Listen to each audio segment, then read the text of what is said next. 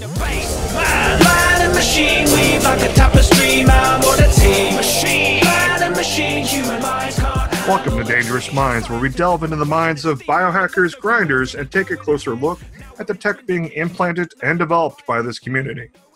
Joining us on the program tonight, Damien, a grinder and partner with dangerous.minds.episode.54.cur50r, and Cooper, a sysadmin who lives open source solutions. Up first, we'd like to thank our sponsor, Dangerous Things, who delivers custom gadgetry for discerning hacker and biohacker. So check them out at dangerous.minds.episode.54.cur50r. If you or your organization is interested in sponsoring the efforts of Dangerous Minds podcast, please feel free to reach out to us at dangerousminds.io and or email us at info@dangerousminds.io, and we'll be glad to talk to you about it. This week on Dangerous Minds podcast, we are celebrating 50 plus episodes by taking another look at the hosts, who they are, and why they do it. So, thanks for joining us today there, Cursor. Hello. Do you mind starting by introducing yourself and telling us what biohacking, grinding, and transhumanism means to you and your own grinders at work? So, I'm Cursor, as you guys know. I'm the better of the three in the podcast.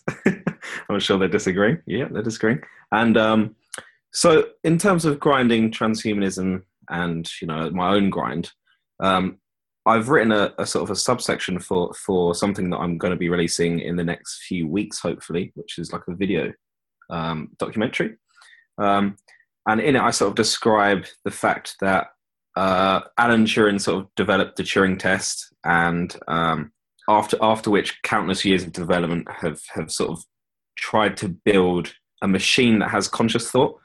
And what I like to think of grinding and transhumanism biohacking is actually reversing those roles. So actually what you're doing is you're creating something that's a cognitive being, like the human, and then you're adding that technology. I think doing it this way is probably the better way to approach the same goal. In regards to my own grind, I don't know how much it means to me. It's kind of like an inclusive part of what I do now, signing on to the podcast every week, checking, forums and groups and et cetera. In terms of what I hope it will be, I guess I like the idea of adding sensors and this sort of thing. And it all obviously started from RFID, and from the podcast has sort of grown into major like things. Why don't you tell us about the man behind the name? Who are you and what do you do? So I am a software engineer in London, UK. I recently graduated with a master's in RF technology, which you guys will know from the intro. That master's was actually looking at the vulnerabilities of different RFID technologies and methods of implementation, which is a kind of weird thing that was spurred on by my interest in the implantables that are put out by Dangerous Things. So I sort of took that, looked at what was available and the different kind of vulnerabilities that you could then exploit in current systems, such as transport systems, payment systems, et cetera. And now after that, I work full-time as a dev in Canary Wharf in London, and that's what pays the bills. Yeah, we all know about the paying the bills. What got you into the grinding scene, and also your involvement in this podcast? How did it all start? This is, I guess, an easier question because we often get asked it by different people. But even the fact that you now say, how'd you get into the grinding scene? I know that there's a bunch of my friends that will listen to this and they will still laugh at that, because obviously, the situation of what grinding is and what everyone considered it to be. I remember actually telling them, oh yeah, we're doing a podcast on biohacking, grinding, and every single time it comes up, they stop at exactly the same point, and they're like, what are you doing your podcast about? But I guess, how did I get into the grinding scene? I think what it was, I think I've discussed this before, but one day, when you do these YouTube things where you go from one video to the next and never to next. And it was one of those. I think I started watching some like software review or hardware review on a new product, and eventually just ended up at the TED Talk by Emil, where he discussed the RFID implants. It's quite an earlier video, so not much was actually out at that sort of time. And then it just sort of made sense to me. I put it off for a long time, eventually got one, did the self-implant, which was cool. As long as you're doing it right, it's a good thing to do so you understand it, I think. A lot more sort of goes into the thought of your skin, where things are, if you do actually self-implant, but obviously make sure you're doing it right. And then I joined the Facebook group. And after that, through the comments on different posts, I found Damien, who's our other host. And I will never know why I joined that group now because there's no going back. I remember, I think I met up with Damien where we spoke about raising awareness, about especially the UK scene, or even just raising awareness about RFID, because it hadn't sort of made it over so much then. I remember it was just sort of setting up with piercers and things like that. And then randomly, I was chilling out one evening and Damien rang me up and he said, hey, me and this other guy want to start a podcast. And then when he told me it was Cooper, I was thinking, oh God, Cooper, the guy that posts everything on the group. Like Cooper like had my whole like news feed locked down every day. This guy is a warrior. Yeah. He had so much stuff. And to be honest, I was like, if there's one good thing he's good at doing, is talking. And I guess this is going to be like the 50th episode or something, 51 or something.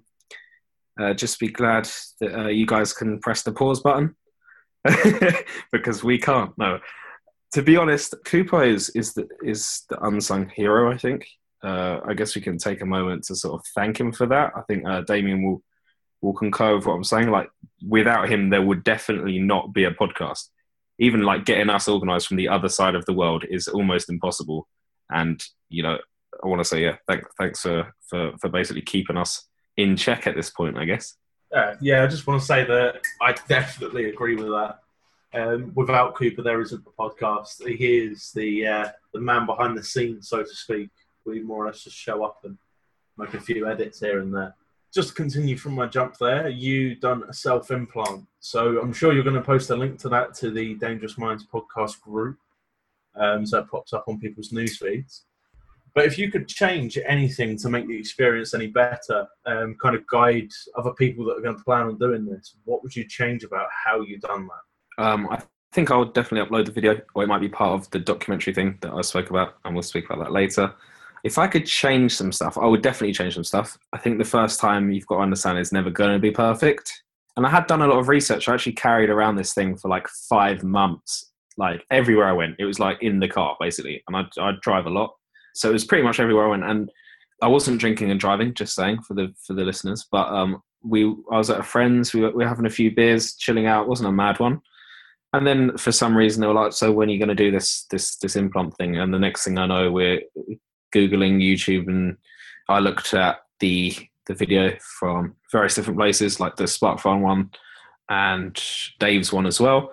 And then we sort of sat there and I did it then. So what I'd say is maybe not doing it in that circumstance. I remember afterwards I got really like, just not to put anyone off, but I got like really cold. So maybe like having something like sugary around would have been great as opposed to just a beer.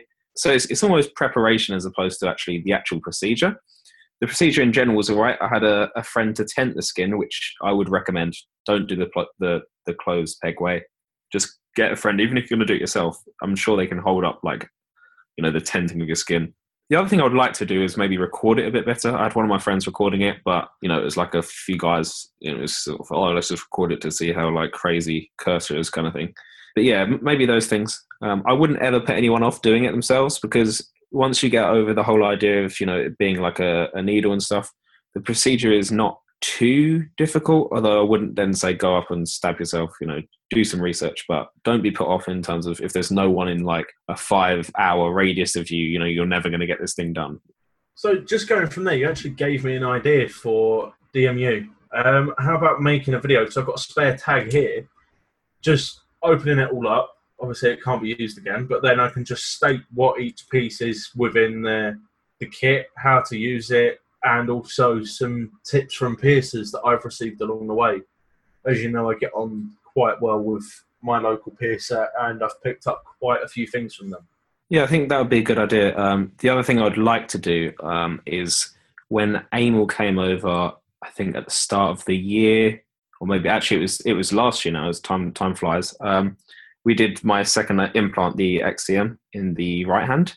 And while we were doing that, we were actually asking Emil, so what are we doing now? What's this bit about? Why are we not doing this? You know, any tips for doing this, etc. And I think if that was made a little bit better than just, you know, us just recording in a hotel room, sounds a bit strange, but then it would probably be quite useful, because there's definitely some tips that Emil comes out with that you wouldn't necessarily think of. Like, once you put your hand on the mat, don't move your hand, because you're just moving things around. This is something that you don't really tend to consider if you're just doing it yourself. So what would you tell someone that's thinking about getting started in biohacking? Someone's getting started. Don't do it. No, not at all. I was speaking to Emil actually like yesterday, I think it was, because I found my first order with Dangerous Things back in 2016. It was actually, and was it 16 or 15? It was one of those years anyway. And I sent him the picture and I said, why couldn't you have just said it was out of stock? And then I could have just gone home and gone to bed and forgot about this whole thing. But yeah, it was actually 2015. Definitely time goes. But to be honest, what I'd say is reach out to the community. We do it every week. Don't feel like anyone, you can't speak to anyone. Get on the Dangerous Things forum, the biohack forums, the Facebook groups. As you know, from every week that we record, every single person will make time for you. So just don't feel stupid. I remember actually at the end of last week's podcast, which I think was after we stopped the recording, I spoke about when I first spoke to Emil, how I wrote out the email to Emil, and it was like the nicest written English you'll ever see. It was like, honestly, I was sending an email to Her Majesty herself. It's like, "Dear Sir, please, could you take a moment to look over blah, blah, blah, blah, blah." And like I'm saying, like Emil's not like that, and no one is like that in the community, so don't feel like you need to put that time into that.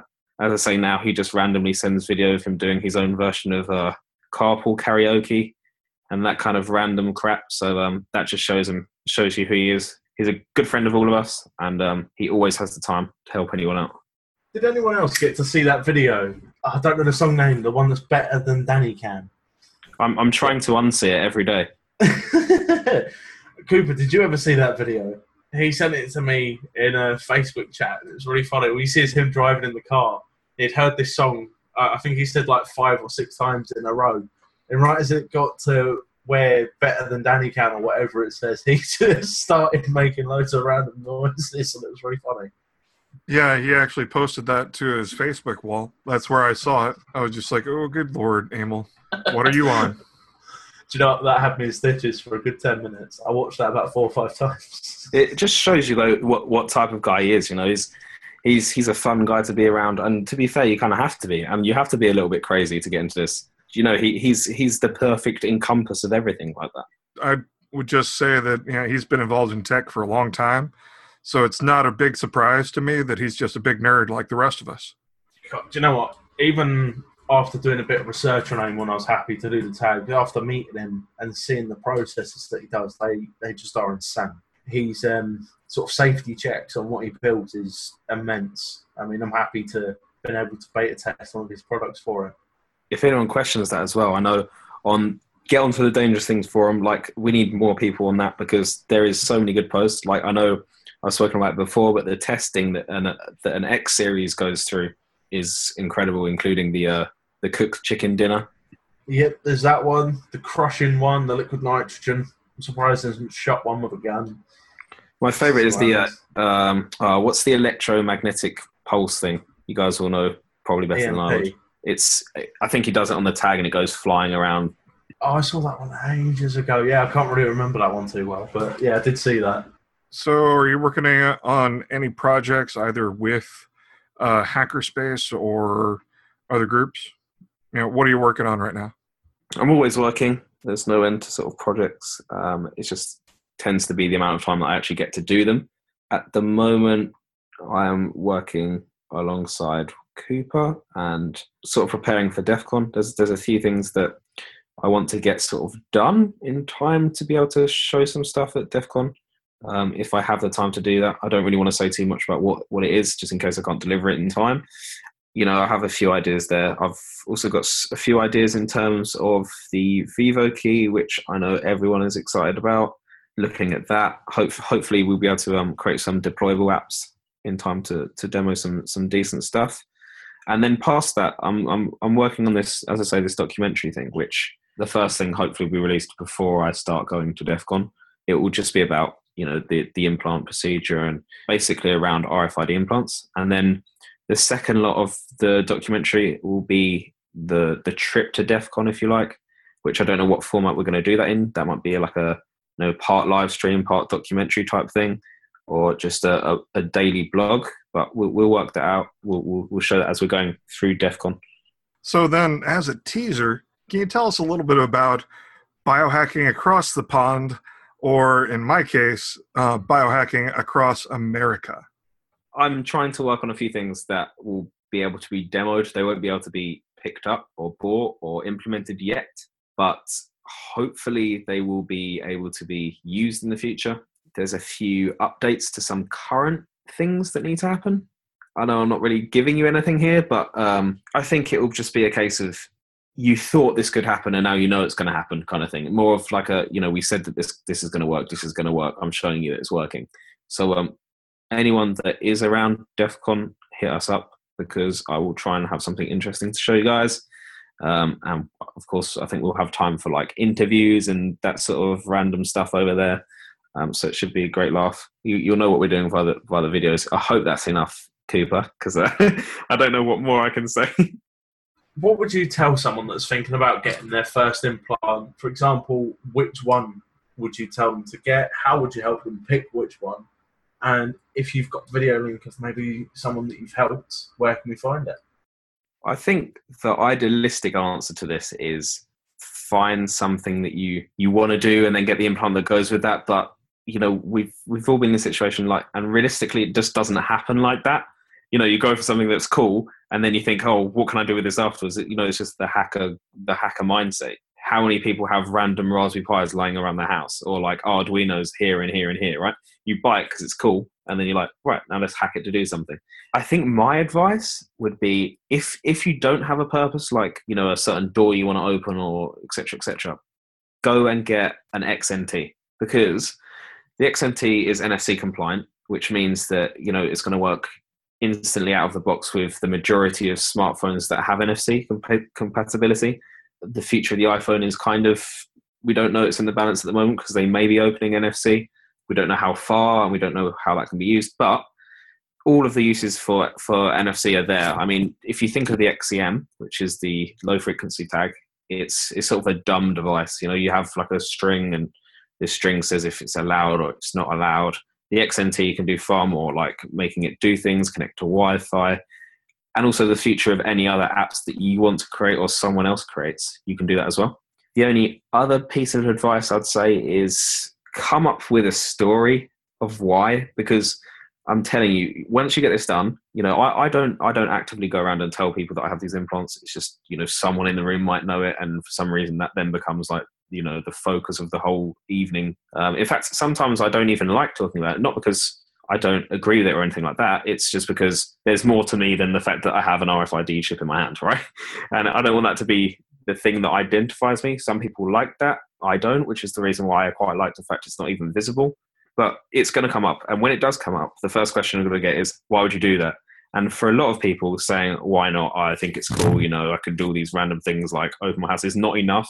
And it's not your job to try and justify why you've made these actions, and you should know that, but you need something just to shut them up in the meantime. So, I don't know, just nod, or yeah, we can do it for that. Yeah, it's like that. Oh, but can you be tracked? Well, probably not, but come up with a story. In your own grind, what has been your favourite or single best memorable moment in the past 50 episodes? Make it sort of about a project, not about meeting me, because I know that's the top, okay? Wow, this is a hard question because we've done a lot of episodes. Every one I've done, I've really enjoyed. I mean, we said before that when you come off of them, you're just in awe and shock, at how devoted the people are and how intelligent the people are. Every single person sort of leaves me with this whole like craziness of how devoted they are, which I think is great. If I was to narrow it down, I'd probably think of 2 episodes. So one would be with Tim Cannon, actually.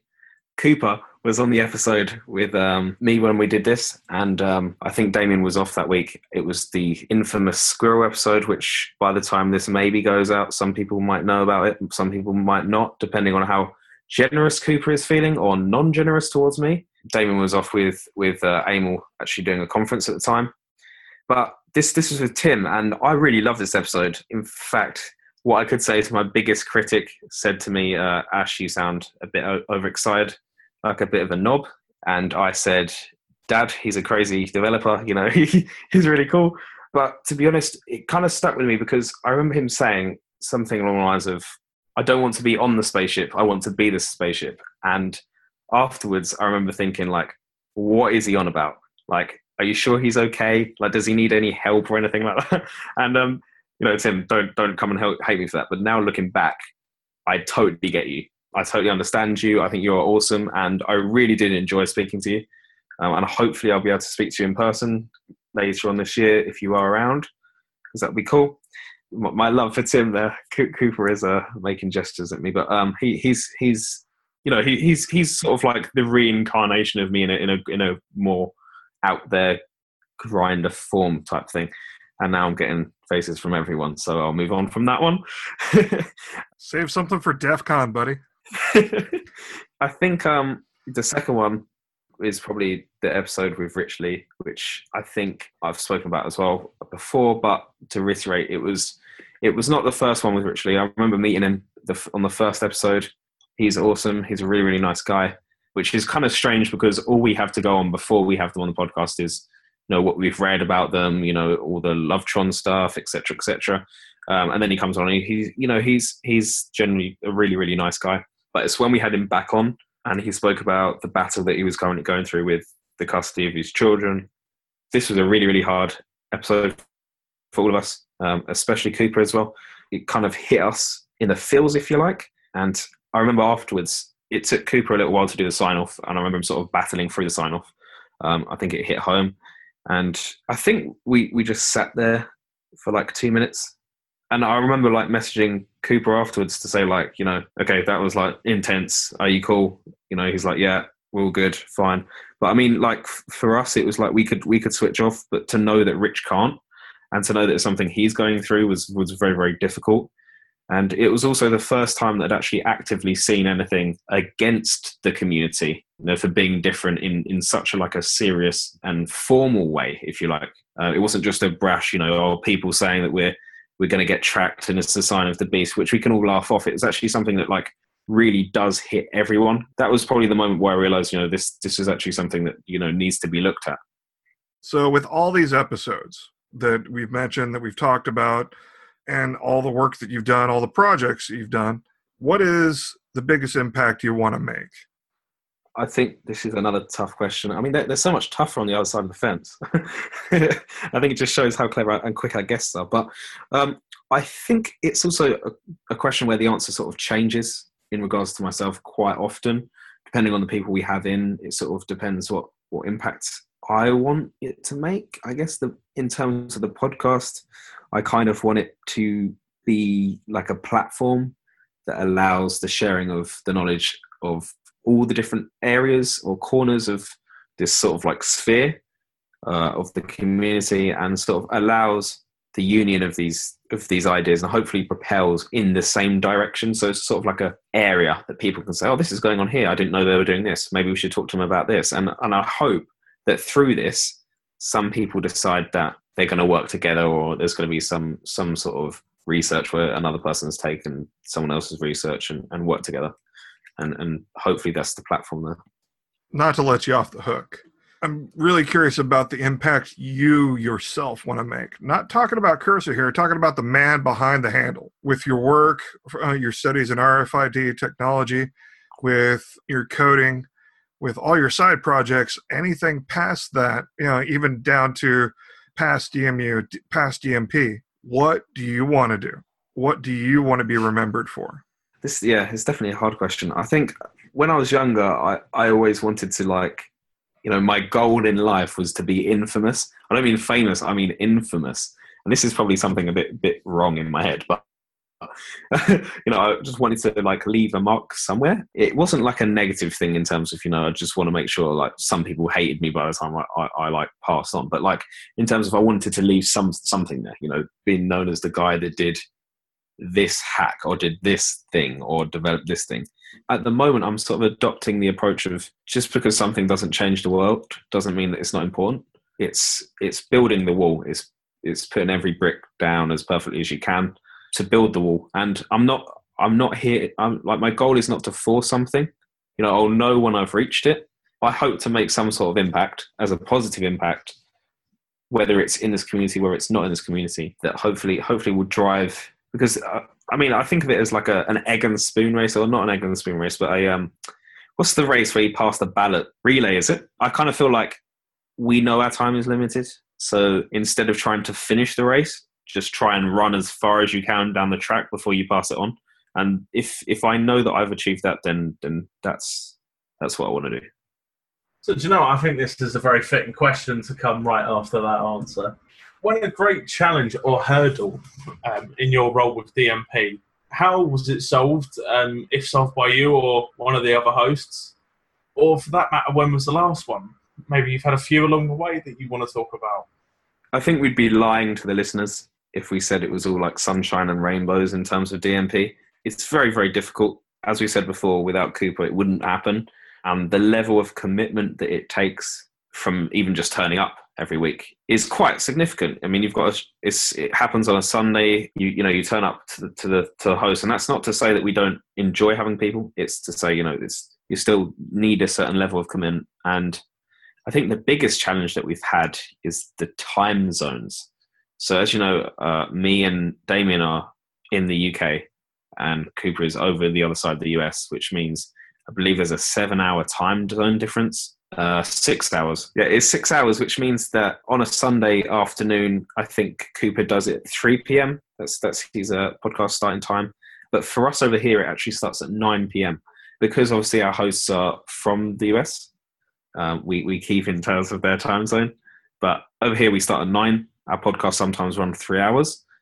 That you're then looking at 11, 12 o'clock to go to bed and start up and out by 5:30, 6 o'clock in the morning. So to start the week sort of on the back foot is very, very difficult. But it's just one of these things that you get over.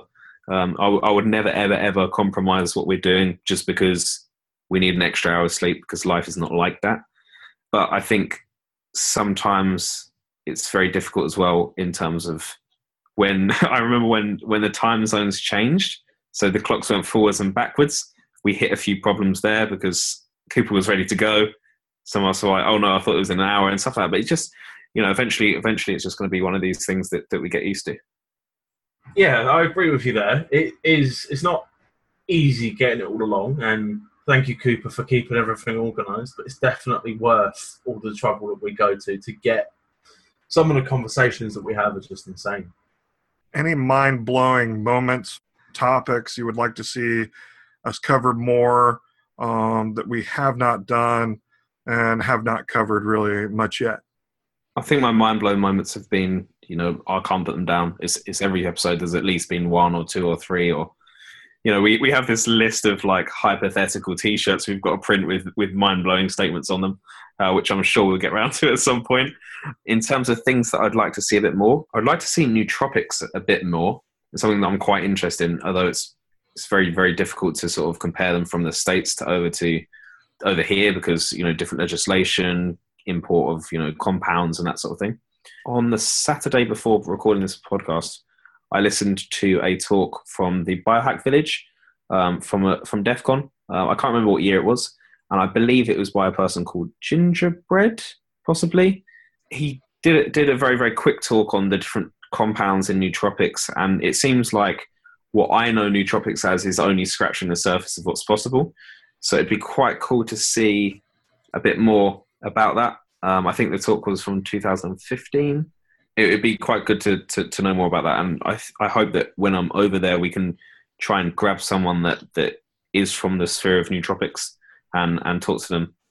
That talk was actually from 2015, the first year of DEF CON's Biohacking Village. It was a soft launch of it. Last year, 2016, was the first official year for the Biohacking Village.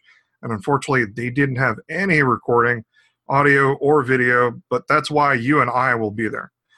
Because as a part of DMP, We're going to be there to volunteer our skills, our equipment, to help make sure that it can be both audio and video recorded so it can be shared on YouTube and through our podcast, as well as we'll be there to record what will be our official 100th episode as an early celebration of it, because we are behind on recording, on publishing what we've already recorded, but life gets in the way.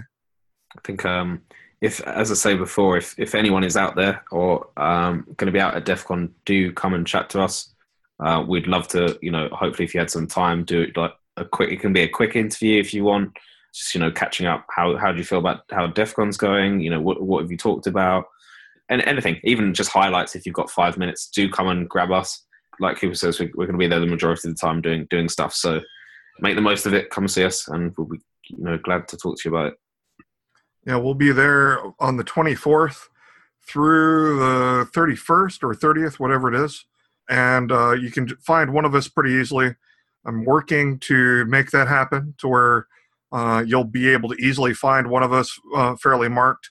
We're going to have a couple of cameras with us, one for the village itself and then one outside of the village in a corner to not get crowd shots, but to be able to have a quick interview with you, with one of us asking some simple questions like, why did you get into biohacking? How did you get into biohacking? What does biohacking mean to you? And also possibly Cursor's favorite question of how can you get biohacking more mainstream? Yeah, it'd be good to get as many opinions of those things as possible. I think the end goal is to put this again into like a video montage or something, Cooper, and release it on the DMPU or just in the DMP podcast.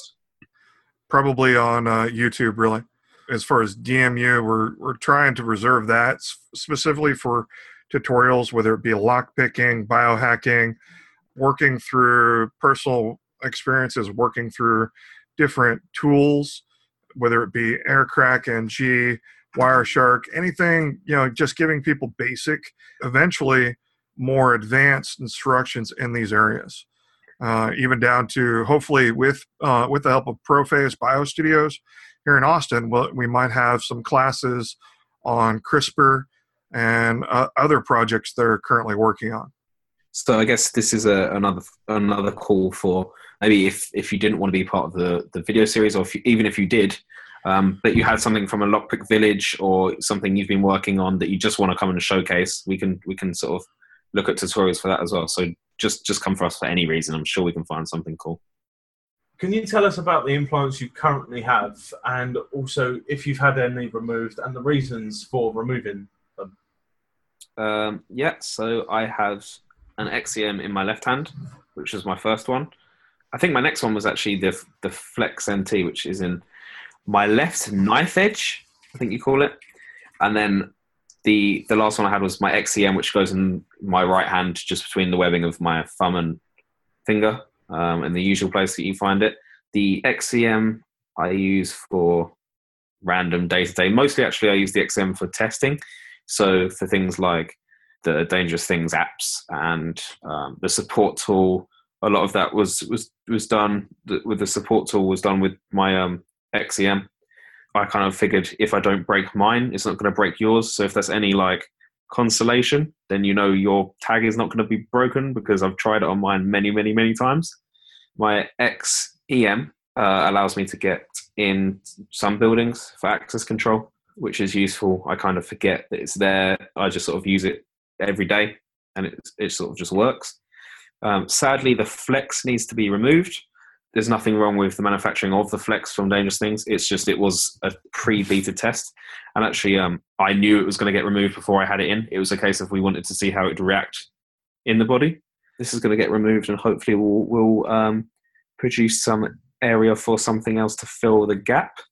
And whether this happens in the next few months or, past that point, we'll have to find out. But, yeah, that's what I've got at the moment. And this is why I guess I need to get them removed. What implant do you feel is missing in the world? What implant do you want to be developed? What implant would you like to actually make yourself?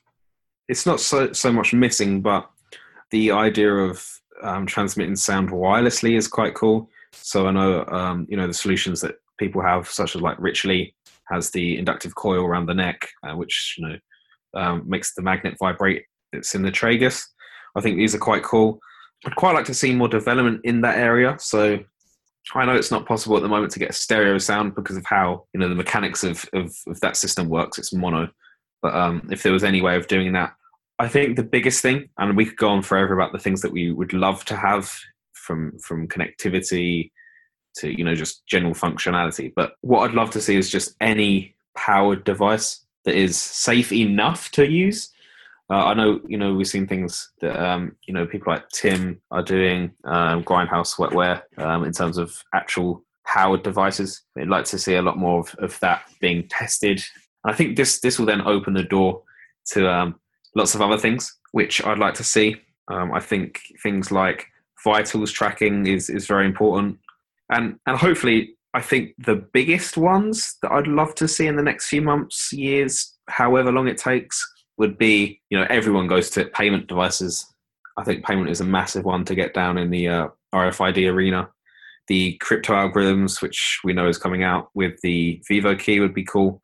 And transport as well. I know a lot of smaller or older systems can run using like an XNT, but the more complex systems require, certain like Java applets and some like triple DES AES encryption. So it'd be cool to see some of these implemented a bit better at the moment than they are, which I hope will be not too far in the future.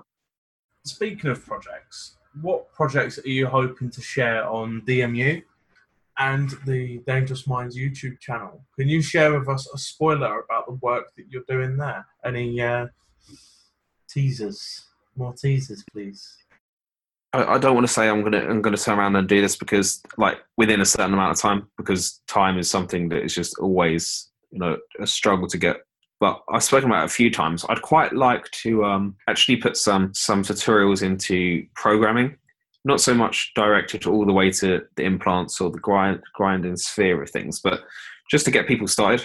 I think if I can teach or even just get someone to start looking at how to program Java application development, then getting things like NFC applications is not too difficult to do once you understand it. Luckily, the Java SDK is written very, very well.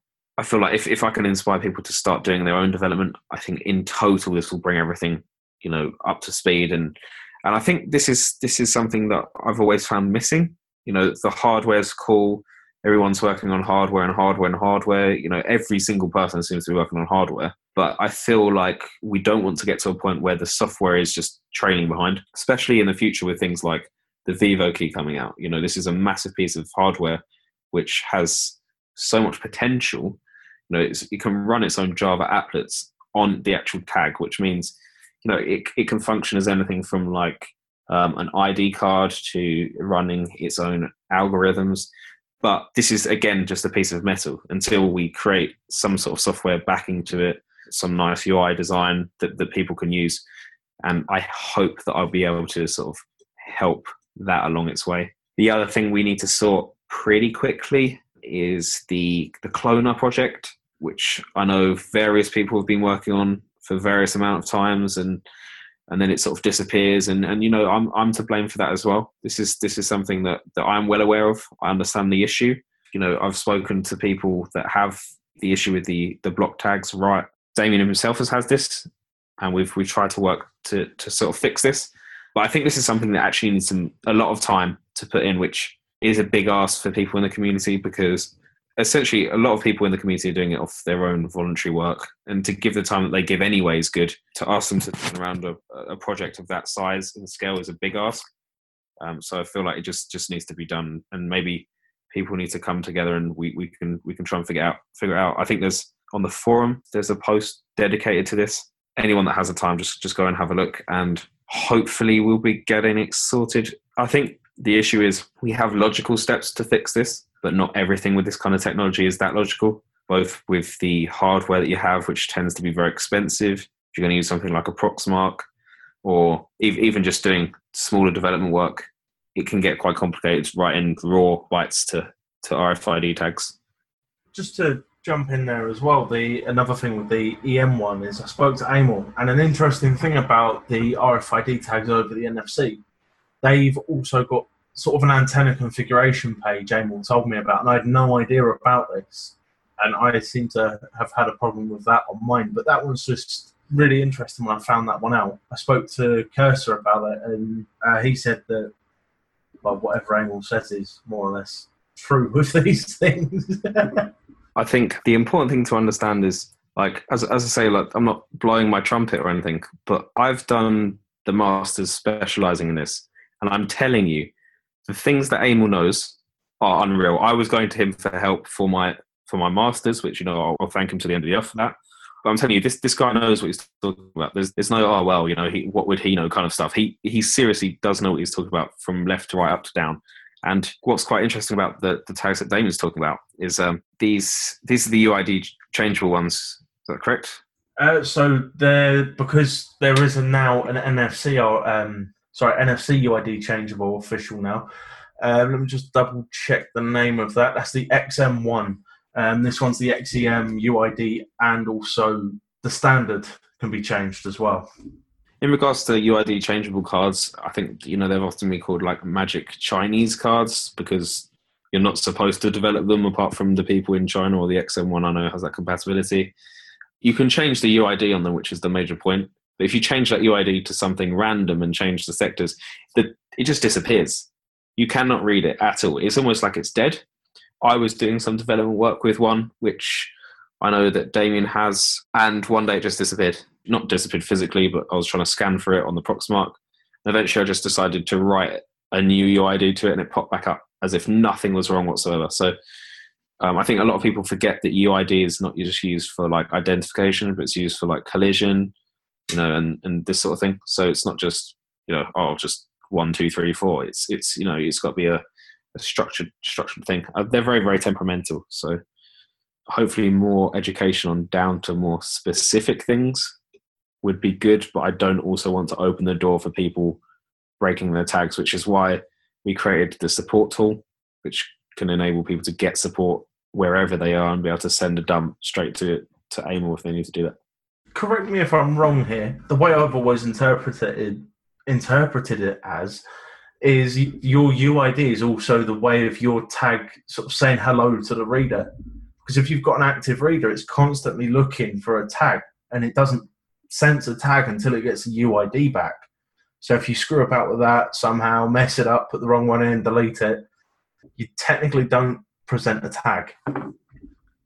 UID is a complicated thing, and there's a reason why it comes out of the manufacturer's blocked. You can't change it, and there's several reasons for that. One of the things a lot of people forget is that the anti-collision mechanism in RFID is actually decent. It's the people that implement it that decide not to do it. So a typical one in London would be the Oyster card system.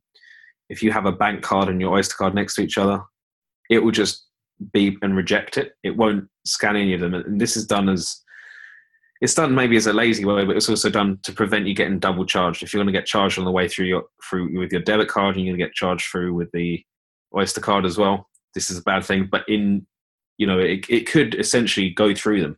You can read stacks of RFID. If you look at things like where it's used in logistics, you have massive shipping containers full of RFID tags. And, it's not like, oh, hang on a second, can you just reverse it? Can you just go back through it? It just doesn't happen like that. I think the reason London Underground done it the way they did, obviously you can pay by Oyster and you can also pay by your debit card.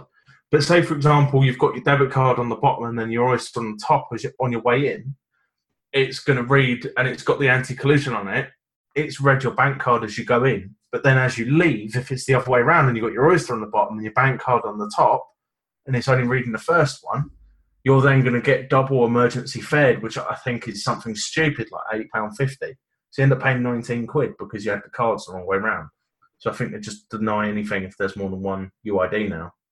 There's a lot of work by a lot of companies that need to happen to better their security with RFID. Unfortunately, I'm not allowed to publish or even talk about the research that I've done, really, because bureaucrats. But it's worrying that the laziness and the amount of times that I've seen people running off cards that have triple DES and AES encryption, the highest standard standard of encryption that's available. But then they're authenticating using UID. So it's one of those awful systems where you have a server that's protected by a password that's password. It's that kind of thing. You find it everywhere, and RFID is no different. So in what you've learned from previous episodes and your projects, what do you think would we as biohackers and grinders, can we overcome through the challenges of moving biohacking out of it being a subculture and making it more mainstream through greater society, more acceptable and accessible to, say, the muggles, for lack of a better word? I think I've done a recorded rant on this before. I don't know if we ever chucked it anywhere, but I'm sure we'd be able to chuck it maybe in here or somewhere else. But it's a rant not to the people of the community, but for the responsibility of the people in the community. At the end of the day, like, we work in such a small, close-knit society, and I feel like having such a close community is good, but at the same time expels everyone else that's not part of the community, which I think is detrimental. Not to let you off the hook yet again, you said you've done a rant before about it. Why don't you share some more with us? If people listening to this episode have yet to hear what you have had to say before. So I want to be clear, when I'm ranting, I'm not taking it out on people in the community. Like, they're great people, but there's certain things that we're doing that we think are good that I think are not helping becoming to the mainstream. And this is the thing. I think everyone needs to decide whether that's the goal. Who says this is the goal? Who says biohacking has to be in the mainstream? But the idea, I think, behind it is to be accepted as people that are just doing R&D. We need to at least have some contact to the outside world in the form of a mainstream sort of contact. But here's the thing: everyone's working on their projects. It's great. You want to be part of the community, get on our forums, get on our lockdown Facebook pages, these kind of things. And the only thing that hits the media is either if we do something crazy or we do something out of the box, or someone's just decided, oh, hang on, this guy has an implant. Let's do a whole coverage story about them. And then it hits the newspapers, goes a bit viral, and then closes off again. If this is the only outside contact you have, I'm not surprised that people are saying things like, oh, we not get tracked. Because we're adding nothing. We're doing nothing to educate the people outside of this community. And whether that's, oh, why should we, but we do, because we're the people that have the responsibility to do that. And at the moment, the only thing that people have is the turning machine of, this antichrist movement. And it's not just that, it's everything else as well. Look at if tattooists decided that you needed to be part of a certain group to be able to talk. At the end of the day, we need to decide, firstly, is this the goal? Are we trying to get mainstream? And if that is the goal, we need to make a significant effort. It's not enough.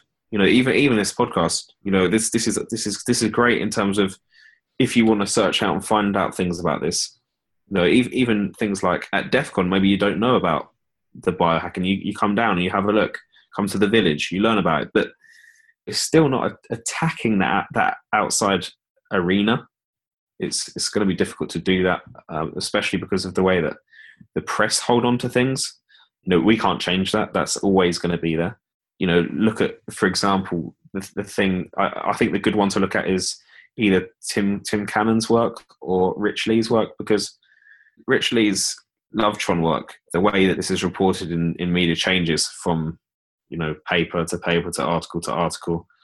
And essentially, he's just doing something that people will be like, okay, cool. It's a project you want to do. Why not do it?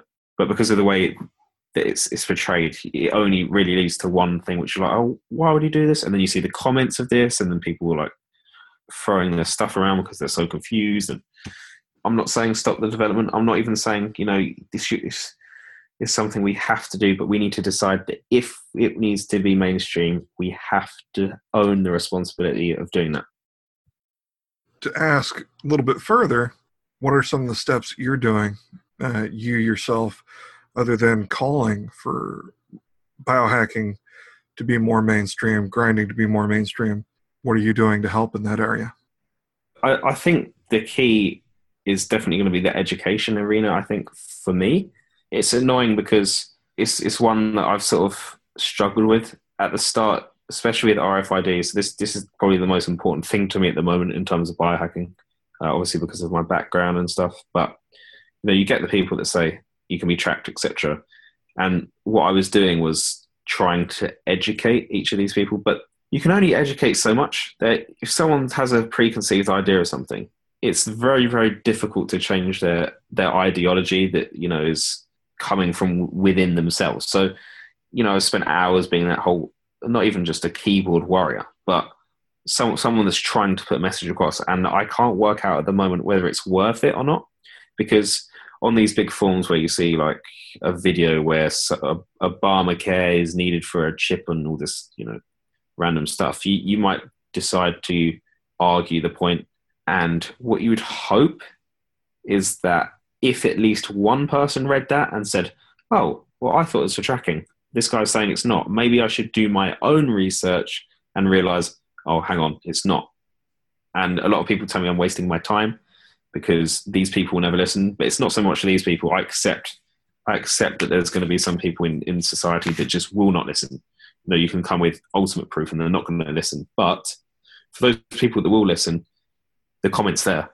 And, this I'm not letting myself off for this. This is not enough, I don't think.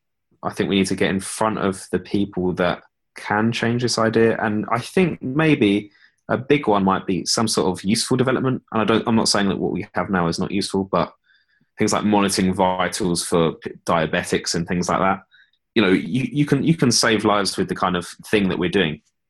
And if we can not even market it, but if we can show this in the news the right way, then I think this will lead hopefully to people actually at least doing their own research into the field of it.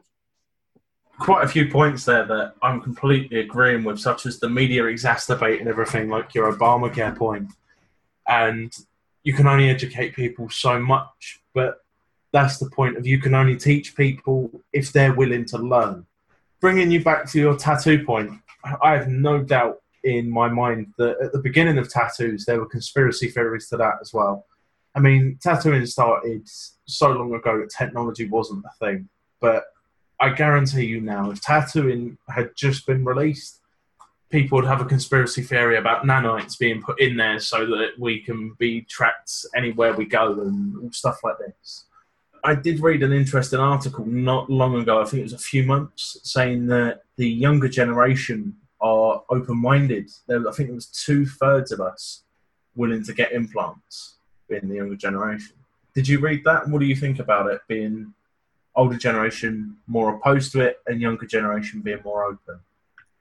Personally, I would be worried to sort of label generations. We've been shocked by generations that we like. What I'm worried about basically is outcasting a certain generation because they're older, because they're younger. I think what needs to happen is it needs to be an individual choice, not so much of we need to market this to younger groups of people because they're more interested in this. Or look at technology.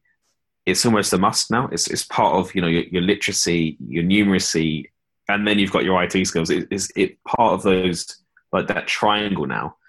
What I don't want to do is create another barrier for an older generation that's now adopting this technology. I think millennials have a hard time, to be fair, and this is not just me saying my own sob story, but the younger generations, I think sometimes you speak to people of the older generations, and because things have changed so differently, we've surpassed Moore's law. You grow up with the technology. I know one of the arguments that was always used to get me when I was a bit younger was, oh, you're always on your phones, you're always on your laptop, you'll never be able to speak to anyone. But look at us now, right? Right now, I'm speaking to Cooper, who is the total, almost the opposite side of the world. And we're talking in real time. This podcast then going to go out to, the 5 viewers that we have now. It'll go out to the decent amount of listeners that we have, and they can listen to that. And the thing is, people say, oh, it's going to drive a divide. Why? If it's used in the right way, it should be used in a positive way and therefore can bring people together. And Cooper, it's not being... don't listen to Damien where it's saying it's hippie and emotional, because it's the same with implants. if it can be used in the right way and bring everyone together, it hopefully will be adopted in the same manner. And it's not on everyone needs to be implanted by 2020 kind of rubbish. It's look, listen, we've got this. If this can better our lives, we should start using it as such. With all this going through, it sounds like you've got a lot going, and you want to have a lot going as well. How are people able to keep up with your work, projects, etc., and if possible, be able to help you with some of these projects? The best point of call is definitely through the podcast.